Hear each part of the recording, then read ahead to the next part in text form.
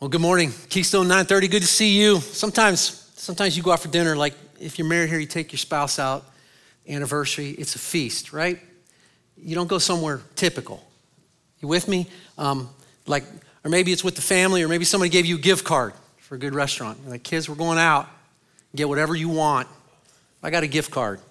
Doing appetizers. You never do appetizers when dad's paying, right? But I got a gift card. Nobody drinks water. Everybody gets soda. You know what I'm talking about. You feast. You don't forget that meal for a while. Sometimes. It's not like that. You're eating at home tonight. What you eat is very forgettable. Some of you last night, that's what you had. Leftovers in the microwave, warmed up.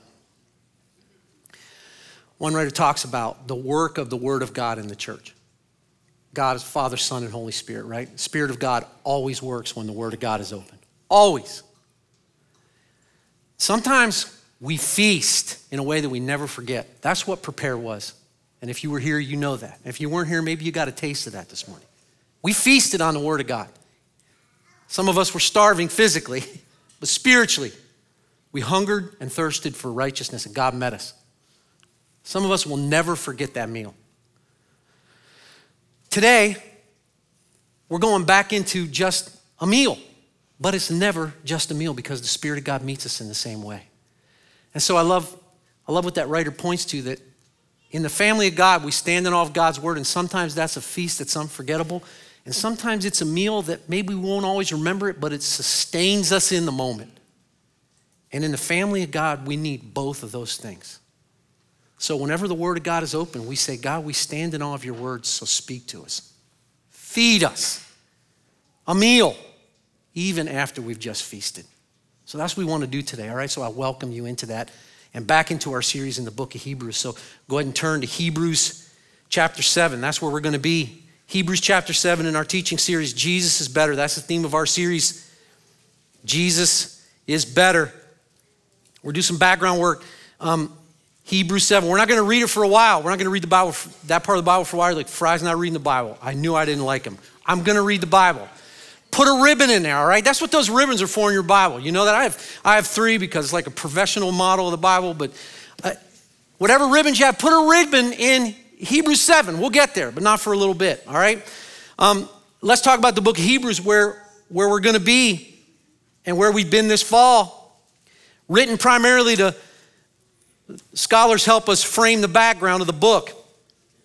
Written to Jewish men and women who professed faith in Jesus, all right? So they come out of a Jewish context, but they trust Jesus. But there's persecution from the outside, pressure from the inside, and the temptation for the ancient audience that heard this book, read this book, was to go back to rituals of the Old Covenant. Think the Old Testament under Moses. Priestly system, sacrifices. Temptation was to go back to what they knew. One writer says the author's committed to convincing them and us that as good and helpful as the practices and principles of the Mosaic law were, Exodus, Deuteronomy, Leviticus, as good as that was, it was temporary, all right? And they were designed for something better. And something better is a person, Jesus. He's better. And the new covenant establishes this through his shed blood. That's what the writer's trying to get the ancient audience to understand. Now, we have a hard time relating to that in the same way the ancient audience did. One writer reminds us, everything they knew about God and their relationship to him was based on a priestly system in the Old Testament. So everything this ancient audience knew was based on the priestly system of the book of Exodus and Leviticus and Numbers. That's what they knew. And it's hard for us to get a hold of that because that's not what we know. And I've been thinking about this sermon, how to illustrate that. Illustrations are dangerous, right? But I have an illustration. I ran this past Jill Lynn. She said it's great. So if you don't like the illustration, talk to her, all right? Don't talk to her. It's on me. But it's like this. Imagine if all you knew was a bicycle, all right? Bicycle people, don't come after me on this, all right? But all you know is a bicycle. Imagine that. Your grandfather rode a bicycle. You push, you pedal, you power, everything is a bicycle. Everything you do, your grandfather, you came to church this morning on your bicycle. Grandpa had a nice bicycle. My dad bought me a bicycle. Mom rode her, everything's a bicycle. It works, is what you know. Someone comes along and they say to you, I want to introduce you to something better than a bicycle. It's called a car. And you're like, I don't know about a car. It sounds interesting, but it kind of scares me. Listen, in the same way, all right? And again, if you don't like that illustration, take it up with my wife. But in the same way, the ancient audience, they understood the priestly system. And here comes the author of Hebrews and saying, listen, you're riding a bicycle. And I want to tell you about a car. I want to tell you about something better. One writer says it like this: here comes Christianity. With the author of Hebrews, here comes Christianity. And he says the priesthood of Aaron has been set aside. What you know has been set aside. It was a foreshadow of something greater, better. And they're like, what about the bicycle? Friends, that's the work that the author has to do, all right? And so that's what he's done in the book so far. In chapter 1, he said, Jesus is better than the Old Testament prophets. In chapters 1 through 2, he said, Jesus is better than the angels. Why is he picking these things? Because this is all part of their bicycle. And in some ways, he's dismantling the thing they trusted. And he's saying, Jesus is better than those. In chapter 3, verses 1 through 6, says, Jesus is better than Moses. Moses is a big deal. It's a guy they trusted. Author of Hebrews says, Jesus is better than that. In chapter 4, especially verse 8, he said, Jesus is better than Joshua, another guy they trusted. But the ancient audience, they would counter with immediate protest. They know bicycles. So in chapter 5, the author begins another Jesus is better theme, and it's this: Jesus is better than, you ready? Aaron. Aaron was a chief priest. And man, big deal in the Old Testament. The author of Hebrews says, Jesus better than Aaron. He's better than Aaron, the high priest of the Old Testament. The ancient audience would one writer says, ancient audience would immediately protest and say, wait a minute, better than Aaron. How can Jesus even be a high priest? Why? Because he's a member of the tribe of what? Judah.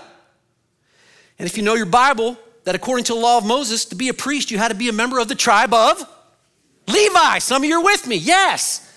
So that ancient audience is like, that's not how a bike works. The author says, I know. This is better than a bike. It's greater. Jesus is better.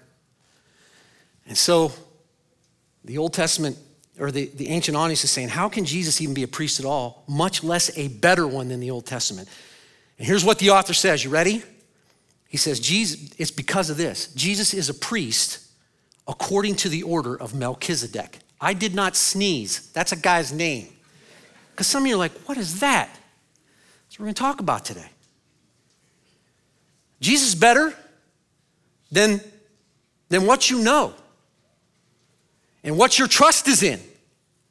And the author of Hebrews says, because he's a priest according to the order of Melchizedek. And in Hebrews, the writer of Hebrews said this in chapter 5, chapter 6. One writer says it like this: the author is saying to the ancient audience, there's another superior high priest, says God, and he is entirely unrelated to Aaron and his family. He's a priest in the order of Melchizedek. That's Jesus. That's a car. Let me show you why it's better. So that's what we want to begin with. The basis for the author's repeated reminder that Jesus is a priest according to the order of Melchizedek. Who is Melchizedek? Turn with me, Genesis chapter 14. That's where we're going to start. We'll get to Hebrews, I promise. Keep your ribbon there, all right? Who is Melchizedek? Well, let's look at him biblically first, and we're going to do that. We have to go to Genesis 14. Where do we find Melchizedek in the Bible? 3 places. Genesis 14, we're going to read that. Psalm 110, find him in Psalm 110.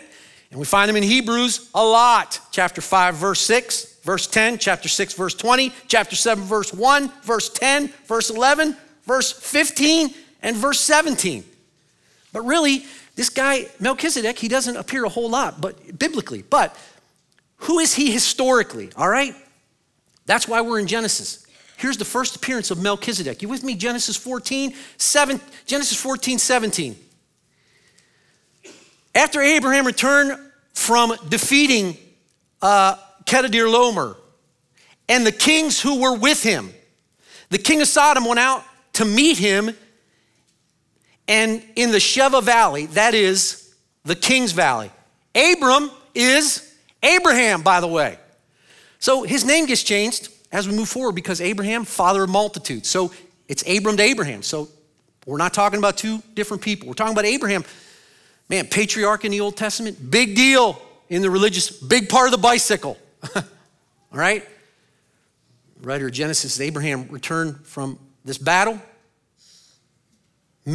18, here's our guy. Melchizedek, king of Salem, brought out bread and wine. He was a priest to God Most High. He blessed him and said, Abram is blessed by God Most High, creator of heaven and earth. And blessed be God Most High, who has handed over your enemies to you. And Abram gave him a tenth of everything. And Abraham gave him a tenth of everything. I want to stop there. Who is Melchizedek historically? Well, man, the work of scholars here, D.A. Carson, Sam Storm, some of these scholars, theologians, help me. They help me. So again, they help us frame this. Interesting, there's a battle in chapter 13. We didn't read that. There's a battle. Abraham joins that battle. He gets back things for the king of Sodom, stuff that was stolen from him in battle. He comes to the king of Sodom. He says, hey, here's your stuff. What does the king of Sodom say to him? Listen, keep the stuff. Just give me back my people. What does Abraham say? I don't want anything to do with your stuff. However, when Melchizedek comes along, what does Abraham say? Abraham says, not only will I receive a blessing from you, I will give you a tenth of what I have. Now, remember, Abraham's an important part of the bicycle when it comes to the Old Testament, right? And the people are like, wow, Abraham's everything. And the writer of Hebrews points them to this text and say, here, Abraham, your father, the big deal in the Old Testament law, he shows himself to Melchizedek and accepts a blessing from him and gives him a tenth. It's interesting. So who is this guy Melchizedek? So we're going to see this, but his name means king of righteousness. And notice it says, hopefully you're still in Genesis, it says he rules over Salem, right? One writer says there were a lot of Salems in the world at this time. And in that word Salem, maybe you can hear some of the Hebrew root word Salem, Shalom, you hear that? So he's the king of righteousness, but it also said our guy Melchizedek, he's the king of peace. He's the king of peace. And we don't know this, but it seems like Abraham at this time was living in the area of Jerusalem. You hear that? Jerusalem. And so it's possible that this guy, Melchizedek, was the king of Jerusalem, which again has ties to the Old Testament or the New Testament. We're starting to hear things we know, right? Maybe. So he's the king of peace, the king of righteousness. But notice, again, I hope you're still looking in Genesis. It also says he's what? A priest to the Most High God. So he's a king, but he's also a priest. And he blesses Abraham. One writer notes he blesses Abraham. Abraham, I mentioned this. Abraham not only receives that blessing, but he gives Melchizedek a tenth of everything. One writer says this, Abram, as formidable as he is, recognizes Melchizedek as superior. And man, the readers, the ancient audience Hebrews is used to hearing about Abraham as superior, right? Father of many nations, Abrahamic covenant. But now they're hearing, wow, Abraham gives this guy a tenth and receives a blessing from him. So who is Melchizedek? Well, some have said maybe he's an angel. Some have said he's the archangel Michael. Some have said he's Shem, the son of Noah. That's interesting. Some have said he's Jesus in a, what's called a Christophany. Melchizedek, Christophany, aren't you glad you came? Christophany is simply a pre-incarnate appearance of Jesus. In other words, before Jesus comes, before the Son of God, the second person of the Trinity, Jesus, before he comes in bodily form at the incarnation, he appears. And some say that. I don't think that's the case. If you want to fight with me, you can, but I don't think that's the case because we see that in Hebrews, the writer of Hebrews says, Jesus is like, he resembles Melchizedek. Why did he just say he is Melchizedek? Because I don't think it's pre-incarnate Jesus. All right, so who is he? Well, I agree with a lot of scholars, which is a good thing to do, agree with the scholars, because I'm not a scholar, right? But here's what a lot of scholars think. He was a real human being. He really was a king that lived back in the day. And he's the king of righteousness and the king of peace in Salem, a literal historical man who served as a king, but he was also a type of Christ. Understand, he was a type of Christ. And so the writer of Hebrews, so that the ancient audience might more clearly see Jesus, uses him as that type. So that's our guy Melchizedek. Biblically, historically, let's look at him typologically. You like that word? Another big one. typologically. How is Melchizedek like Jesus? He's a type of Jesus. Now, some of you, you're like, I understand what type is. Don't insult my intelligence. But some of you are like me and you're like, I'm not sure how type works. So for those of us who aren't as smart, what is a type in the Bible? A type in the Bible refers to an Old Testament person or practice or ceremony that has a counterpart, a fulfillment in the New Testament. You're like, Fry, I'm not even that smart. Give me an example. Okay, this is John chapter 3. Here's a type, and then Jesus as a fulfillment of that type. It's easy. Jesus, just as Moses lifted up the snake in the wilderness, what is that? That's a story in the Old Testament, right? Some of you knew that. You could take me right to it. It's in the Bible. This thing happens where Moses lifts the snake up, people are delivered. You know that story.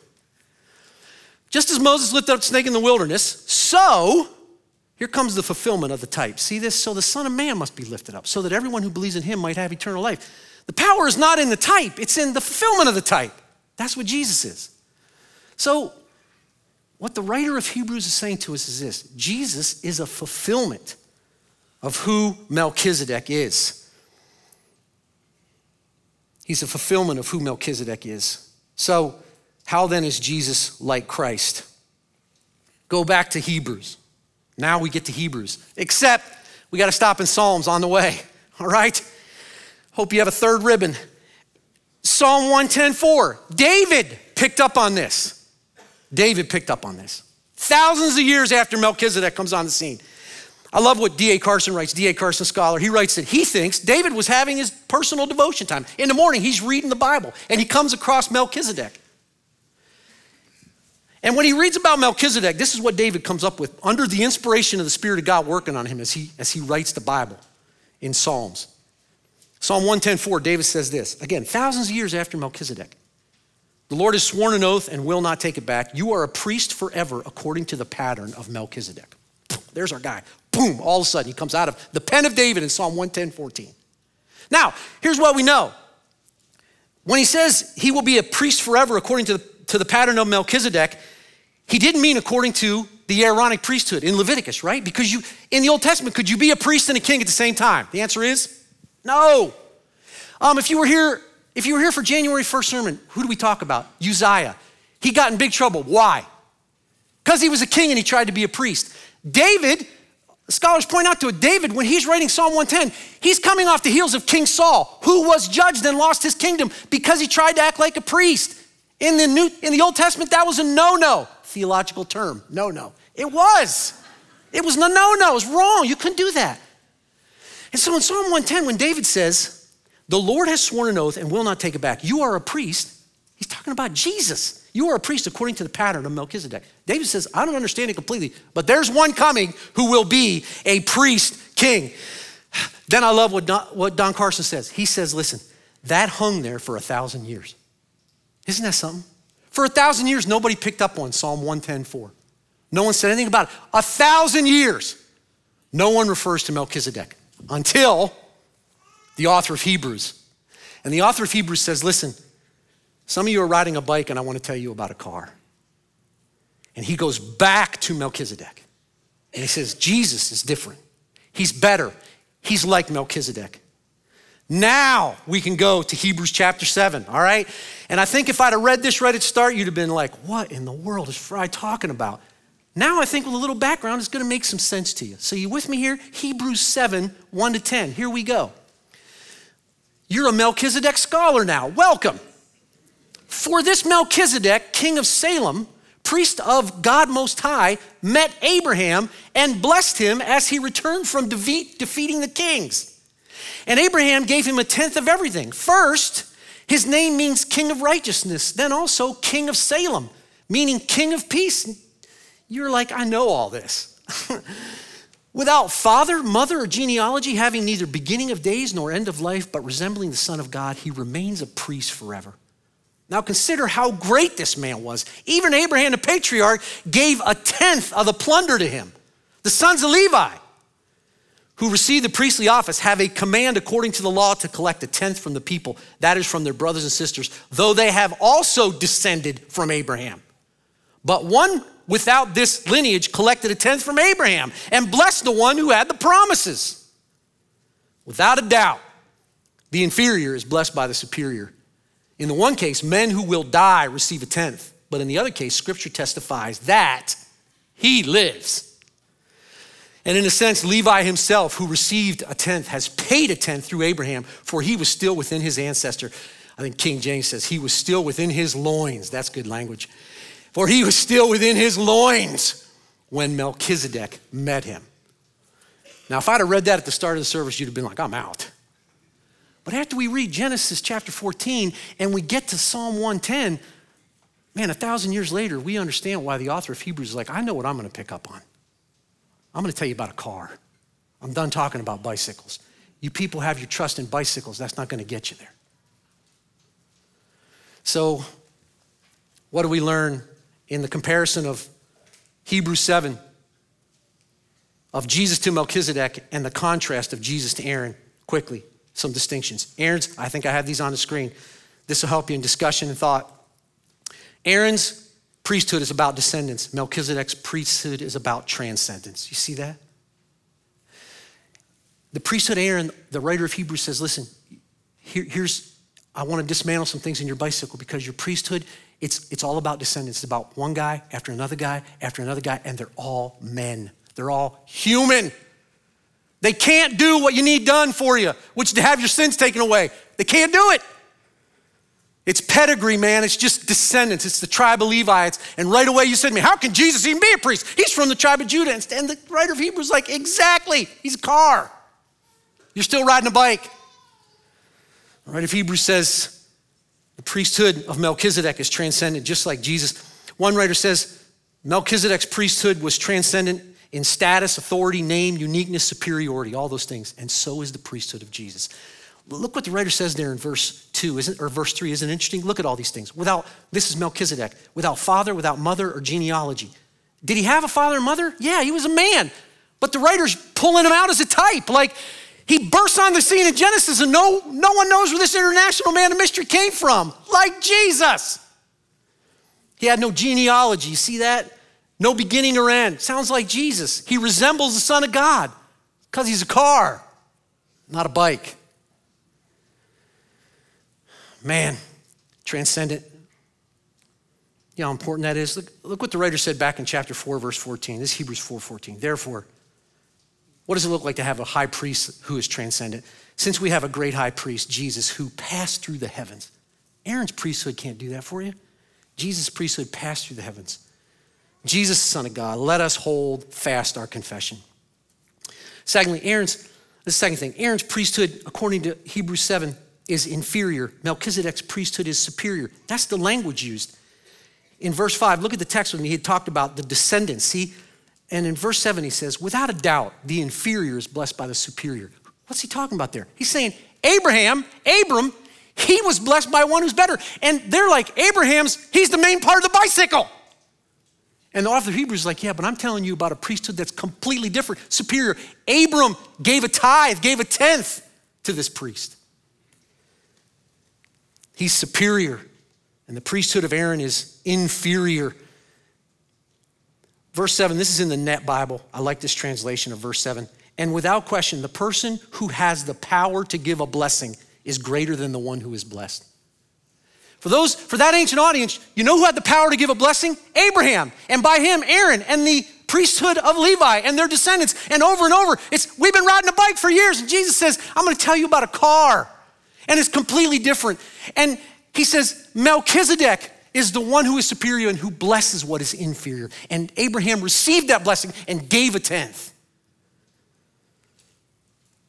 Aaron's priesthood is inferior. Melchizedek's priesthood is superior. One gives, one receives. Last thing is this, beautiful. Aaron's priesthood is temporary. Melchizedek's is eternal. I love this one the most. This is the one I like marinated in as I was thinking through this text because of the wording it uses. Aaron's priesthood is temporary. Melchizedek's, like Jesus, is eternal. Look at verse 8. In one case, men who will die receive a tenth. What's he talking about? He's talking about the priests of the Old Testament system, right? He's talking about the priests who offer sacrifices on behalf of their brothers and sisters. The descendants, one priest after another priest, the genealogy, this priest, next line of priest, Aaron's the high priest, his sons are the high priests, on and on, descendants, sacrificing over and over and over and over again. In one case, men who will die, they receive a tenth. In the Old Testament system, they were given a tenth. But notice what he says. But in the other case, in the priest according to Melchizedek, in Jesus, Scripture testifies that he what? He lives. He lives. You know what some of us need to hear today? Jesus lives. Jesus lives because his priesthood is eternal, according to the order of Melchizedek. Aaron's priesthood was temporary. I couldn't help but think about Jesus when he came to one of the sisters of Lazarus who had died. Look what he said to her in John chapter 11, verse 25. I am the resurrection and the life. The one who believes in me, even if he dies, he will what? He will live. You know why? Because we're talking about cars and bicycles here. We're talking about one who lives, whose priesthood is transcendent like Melchizedek. Not one that is based on descendants, one after the other, that is temporary, that is inferior. That's Jesus. When I talked to the elders about this sermon early this week, I said this sermon is a who, what, and so what sermon. So the first job was to tell you who Melchizedek is, and then to tell you what he has to do with the book of Hebrews. And the last job is this, to say, so what does that matter to you? To do that, I want to take you back to chapter 6 because the writer of Hebrews began to tell the ancient audience about this in chapter 5, but you know what he said? He's like, listen, I have some things to tell you that are huge and you're not ready to hear it. And he was angry at them. He's like, you should be ready for this stuff. You should be ready to hear about, you ought to be ready to hear about a car, but you keep pushing that bicycle around. And I can't even tell you because you won't grow up. I love you, but you need to grow up in the Lord. That's my paraphrase of Hebrews chapter 5. So he says this in chapter 6, verses 1 and 2. Therefore, he's begging them, leave the elementary teaching about Christ and go on to maturity. What's he talking about? He's saying, put down your bicycle. And again, bicycle people, I love you. Just go with me. Put down your bicycle. He says, leave the elementary teaching about Christ and go on to maturity. Don't lay another foundation of repentance from dead works, faith in God, all the things that were in the law that's inferior, that was temporary. Teaching about ritual washing, laying on of hands, it had its time. The resurrection of the dead, eternal judgment, all those things you talked about. He's like, listen, I want you to transfer your trust to Jesus. A couple months ago in this series, Pastor Brent made the comment, what is your functional high priest? You remember that sermon? He had a chart for us. Well, some of that is rearing its head again. What's your functional high priest? Because you know what their functional high priest was? A high priest, a real one. But the writer of Hebrews says, that's not sufficient. That's inferior. It's obsolete. It's done away with. There's something better, and it's Jesus. He's a priest according to a whole nother, and that is Melchizedek. So transfer your trust to Jesus. Here's what I want to say to us. 3 minutes to tell you 3 things. I can do it. Jesus is the foundation to flourish. Jesus is the foundation to flourish. That's what I want to say to us. Jesus, foundation to flourish. I'm in the middle of Prepare and the Hebrew series, right? I'm that guy. I want to link those two. Prepare, we talked about the fact that, hey, made to flourish, what does that look like in your life? Throughout this year, we're going to talk a lot about flourishing. I want to start by saying this. The foundation for flourishing is nothing else but Jesus. The foundation to flourish is Jesus. That's what the author of Hebrews wants these people to know. In chapter 7, 3 words he gives them, and that I think he gives us. If Jesus is the foundation to flourish and you need to transfer your trust, here's what it will do for you. It will make you fearless, faultless, and a witness. 3 words for you. Fearless, faultless, and a witness. You know what I learned from Hebrews 7 and the life of Melchizedek and him as a type of Jesus is this: God has a plan. Doesn't he? Thousand years ago, Melchizedek comes on the scene. 1,000 years later, David's having his devotions one morning, drinking coffee. I don't know. Reads about Melchizedek. He's like, you know what? There's one coming like Melchizedek. I don't understand it, but he's coming. 1,000 years later, writer of Hebrews says, you know who I'm going after? Melchizedek, because he's like a car, not a bicycle. God has a plan. Man, if God can piece that together, If the word of God can be built around the person and the work of Jesus as a foundation to flourish, you don't have anything to fear. You have nothing to worry about. He can take care of you. You're like, Fry, my problems are big. I know. God's got it. He's got a plan. The psalmist said this, God is our refuge and strength. He's a helper who is always found in times of trouble. Therefore, don't be afraid. Though the earth trembles, the mountains topple into the depths of the sea. That's God. He's got a plan. And thousands of years ago, he ripped Melchizedek out of the context of a crazy story in Genesis chapter 14, obscure, put it on the lips of David to say, there's someone coming like him who's a priest and a king. And everyone's like, no way. The writer of Hebrews says, yes, it's Jesus. He's better. What do you got to fear? God has a plan. Only Jesus saves. That means we're faultless. My hope is built on nothing less than Jesus' blood and righteousness. Dressed in his righteousness alone, faultless to stand before his throne. That's a song for some of you kids. It's a song. The only thing that will make you faultless is Jesus. You want to know something I learned from Prepare as a leader? I prayed over scores of cards that some of you submitted. Prayed over those, sat in here at lunchtime, starving, praying for you. Appreciate that? I hope so. Here's what I discovered in those cards from us. You know what our problem is? Twofold. You know what it is? A lot of us, we're fearful. The rest of us, we're guilty. Here's what a lot of those cards says. I'm crippled by anxiety. I don't know what to do. You can't imagine what I'm facing. If this doesn't work out, God, take this from me.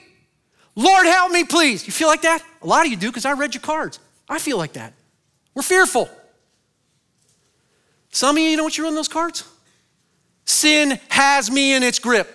I can't give up this habit. I wish I could stop doing this. God, take this sin away from me. God, can I ever be forgiven? I prayed over tons of cards like that. You know why? A lot of you don't feel faultless.